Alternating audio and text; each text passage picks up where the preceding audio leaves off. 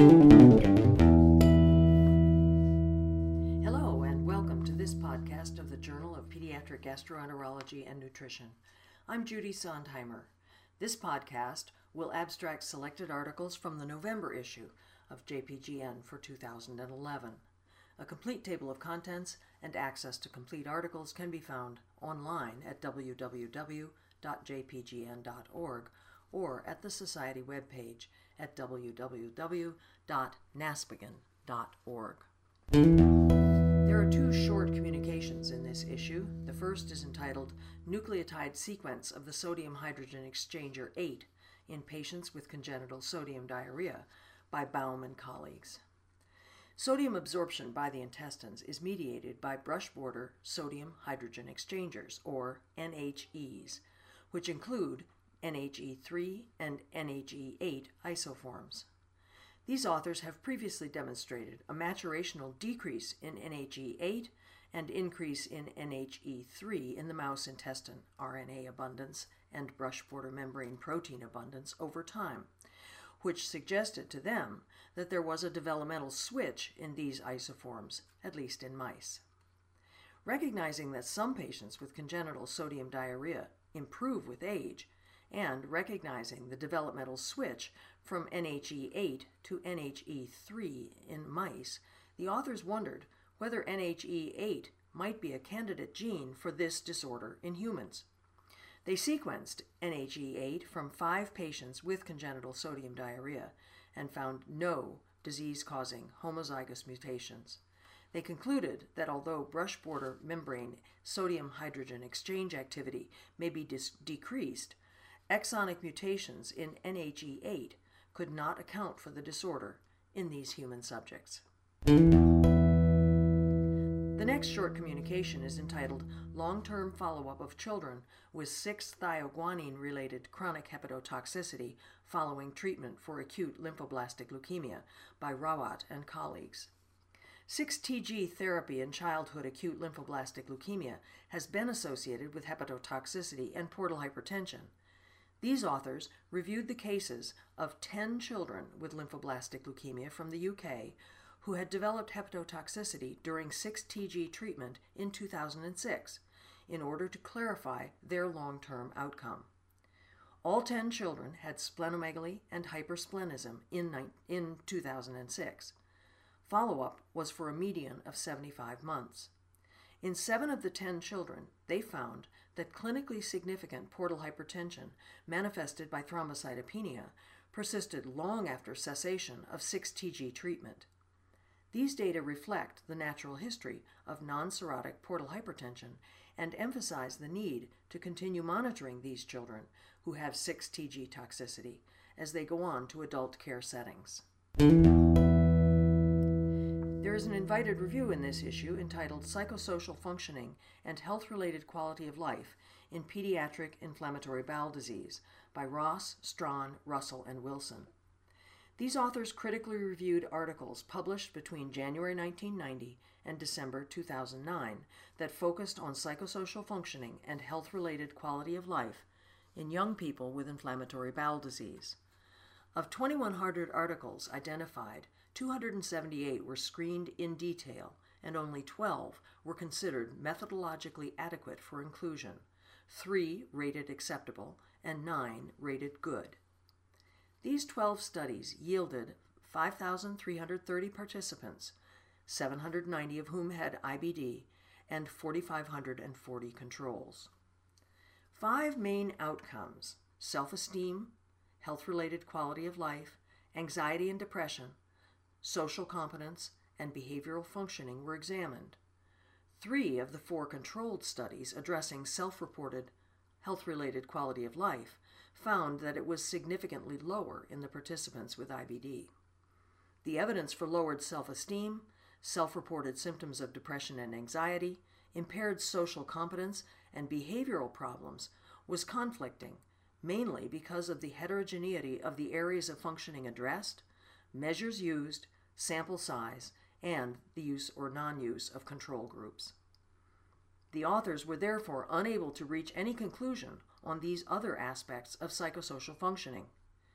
The authors stress the need for better studies, which include more subjects and which avoid combining children of different age and disease severity indices.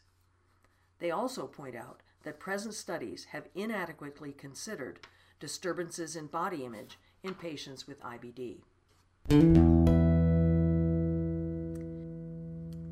The first original gastroenterology article is entitled Cost-Effectiveness Analysis of Adjunct VSL No. 3 Therapy versus Standard Medical Therapy in Pediatric Ulcerative Colitis by Park and colleagues. Using a statistical Markov model that simulates a cohort of 10-year-old patients with severe ulcerative colitis, these authors asked whether the addition of VSL No. 3 to standard medical therapy in UC during induction and maintenance is cost-effective. They compared two strategies, standard medical therapy versus medical therapy plus VSL No. 3. For both strategies, they assumed that patients progressed through escalating medical therapies before receiving a colectomy with ileal pouch anal anastomosis if the three medical therapy options were exhausted. The primary outcome measure was the incremental cost-effectiveness ratio, or ICER, defined as the difference in cost between strategies for each quality-adjusted life year gained. The authors found that standard medical care accrued a lifetime cost of about $203,000 per patient, compared to a slightly higher cost per patient of $212,000 for medical therapy plus VSL No. 3.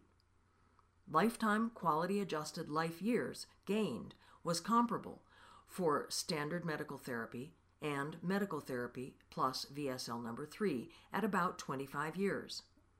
A good incremental cost-effectiveness ratio was defined as less than $50,000 per quality-adjusted life year gained.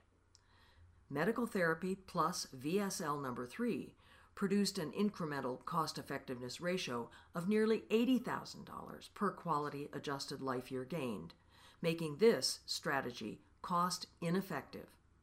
Sensitivity analyses showed that 4 key parameters affected the cost-effectiveness of the two strategies: cost of colectomy plus pull-through, maintenance costs after surgery, probability of developing pouchitis after surgery, and the quality of life after surgery.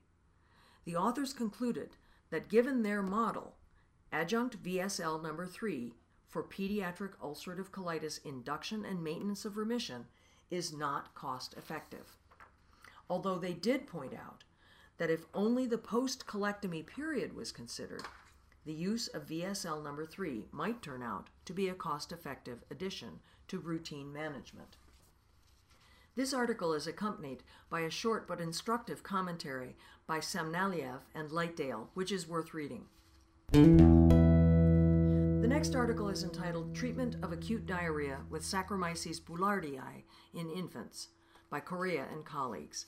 The aim of this study was to determine whether oral Saccharomyces boulardii can reduce the duration of diarrhea in infants with acute diarrhea.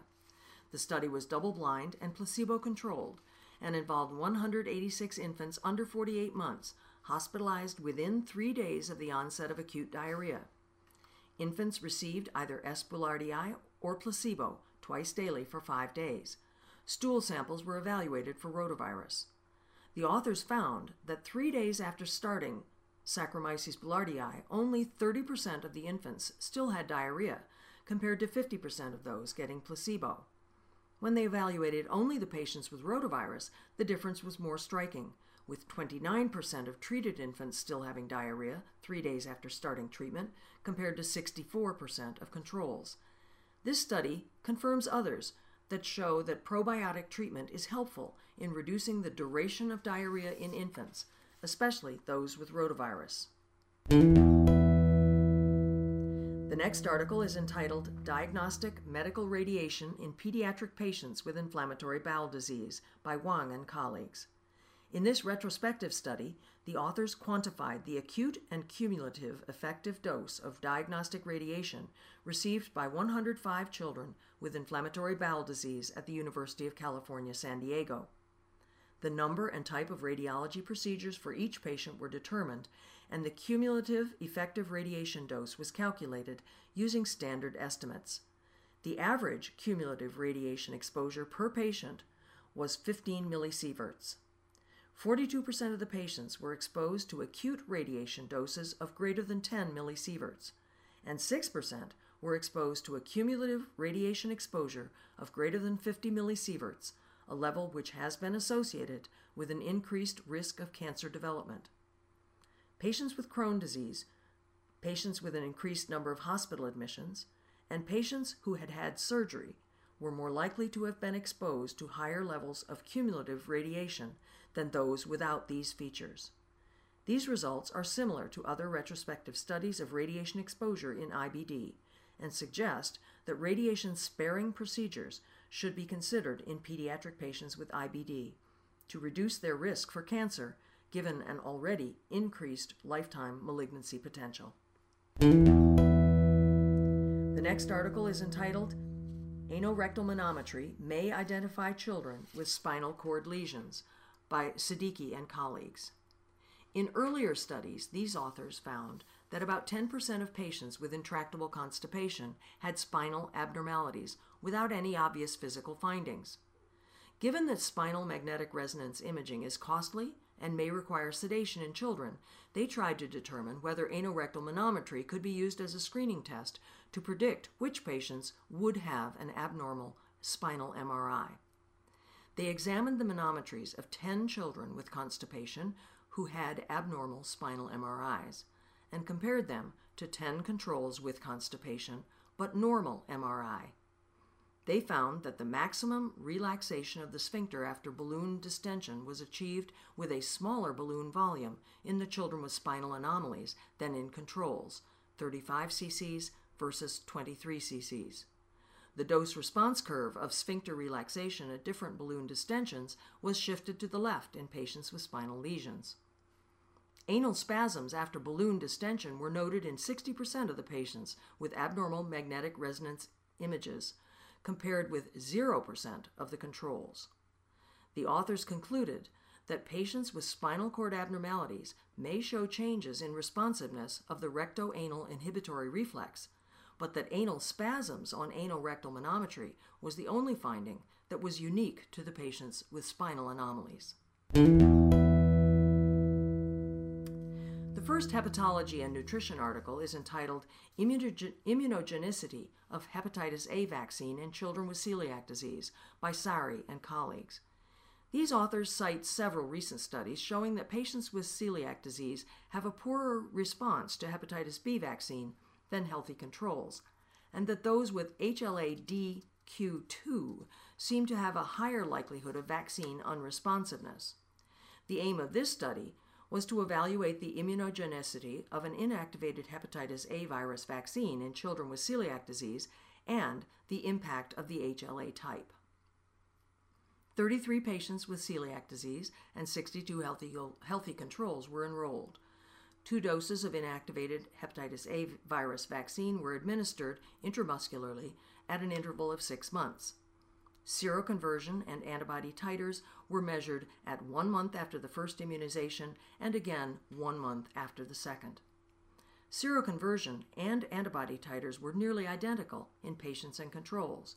At 1 month, seroconversion was about 78% in both groups, and at 7 months, seroconversion rate was 97 to 98% in both. There was no difference in antibody titers and no association between HLA type and the results of seroconversion or antibody titer. The next article is entitled Optimizing Early Nutritional Support Based on Recent Recommendations in Very Low Birth Weight Infants and Postnatal Growth Restriction by Santera and Rigo. The authors quote recent studies and textbook statements suggesting that if adequate attention is paid to nutritional sufficiency in the first week of life in tiny premature and SGA babies, there can be a beneficial impact on postnatal growth restriction. These authors evaluated postnatal growth from birth to nursery discharge in 102 infants of birth weight less than 1,250 grams. They followed a protocol designed to quickly optimize nutritional support. On day 1, nutritional intake was 38 kilocalories per kilogram, with 2.4 grams per kilo of protein. Mean intake during the first week of life was 80 kilocalories per kilogram per day, with 3.2 grams per kilogram per day of protein. On average, from birth to discharge, calorie intake was 122 kilocalories per kilogram per day, and protein intake was 3.7 grams per kilogram per day. The authors found that postnatal weight loss was limited to the first 3 days of life, and that birth weight was regained after an average of 7 days. Catch-up growth occurred after the second week in all groups of very low birth weight infants. Small for gestational age infants demonstrated an earlier and higher weight gain, allowing a rapid catch-up growth. This study confirmed that the first week of life is a critical period to promote growth, despite any other medical problems that might be going on simultaneously, and that early nutrition from the first day of life is essential. Postnatal weight loss may be limited and subsequent growth may be optimized with a dramatic reduction of postnatal growth restriction. The next article is entitled Long-Term Changes in Food Consumption Trends in Overweight Children in the Hiccups Intervention by Burrows and colleagues. Energy intake is a key modifiable factor for successful treatment of obesity, but long-term changes in dietary intake from pediatric obesity treatment programs are rarely assessed or reported. The aim of this study was to describe the changes in food intake of children from the Hunter Illawarra Kids Challenge, a 6-month obesity intervention program, from baseline to 18 months post-treatment follow-up. 160 overweight children 5 to 9 years of age with a mean BMI Z-score of 2.89 were recruited. Dietary intake was reported by parents at baseline and 2 years after the cessation of the program in about half of the enrolled children, using a food frequency questionnaire. Parents reported decreases in total energy intake, percentage of total energy from energy-dense, nutrition-poor foods such as sweet drinks, chips, candy, and fast foods from 42% at baseline to 34.8% at 2 years, with an increase in percentage of energy from nutrient-dense foods such as fruits, vegetables, dairy, bread, and cereals from 57% at baseline to 65% at 2 years. This is one of the very few studies that has reported dietary data of overweight children who participated in a treatment program with long-term follow-up. It provides evidence that improvements in food intake can be sustained for up to 2 years through decreased consumption of energy-dense, nutrient-poor foods, particularly sweetened drinks, and increased consumption of core foods. The problem with this study is the less than 50% follow-up rate and the absence of follow-up weights on the subjects surveyed. The authors have shown that it is possible to change dietary habits in the long run. What they haven't shown is whether the group as a whole changed their dietary habits. The next article is entitled Septic Shock and Hypofibrinogenemia Predict a Fatal Outcome in Childhood Acute Acalculous Cholecystitis by Wang and Yang. The aim of this study was to investigate the etiology, clinical presentation, and risk factors for poor prognosis of acute acalculous cholecystitis in childhood. The authors reviewed the charts of 109 children under 18 years of age with acalculous cholecystitis over a 10-year period, looking at demographics, clinical characteristics, etiology, and outcome. Acute acalculous cholecystitis was defined as a gallbladder wall thickness of greater than 3.5 millimeters on sonogram, with a duration of symptoms less than 1 month. The severity of sonographic findings was scored, with 1 point each given for wall thickness greater than 3.5 millimeters, gallbladder distension, sludge, and pericholecystic fluid. The median age was 3.9 years. The most common clinical presentation was fever in 88%, followed by hepatomegaly in 72%. Elevated alanine aminotransferase occurred in 72% and thrombocytopenia in 65%. The most common causative etiology was infectious disease in 74%. All of the patients were treated non-operatively. 16 patients died. Among the children who died, there was a significantly higher rate of septic shock, anemia, thrombocytopenia, hypofibrinogenemia, pericholecystic fluid, and high sonographic scores. Multiple logistic regression analysis confirmed that the presence of septic shock and hypofibrinogenemia were independent risk factors that predicted mortality. This concludes the JPGN podcast for November 2011. For more information regarding the contents of this issue, or to access the complete articles, visit the JPGN website at jpgn.org or the NASPGHAN website at naspghan.org. JPGN is the official journal of ESPGHAN and NASPGHAN. The co-editors are Mel Hyman and David Bransky. I'm Judy Sondheimer.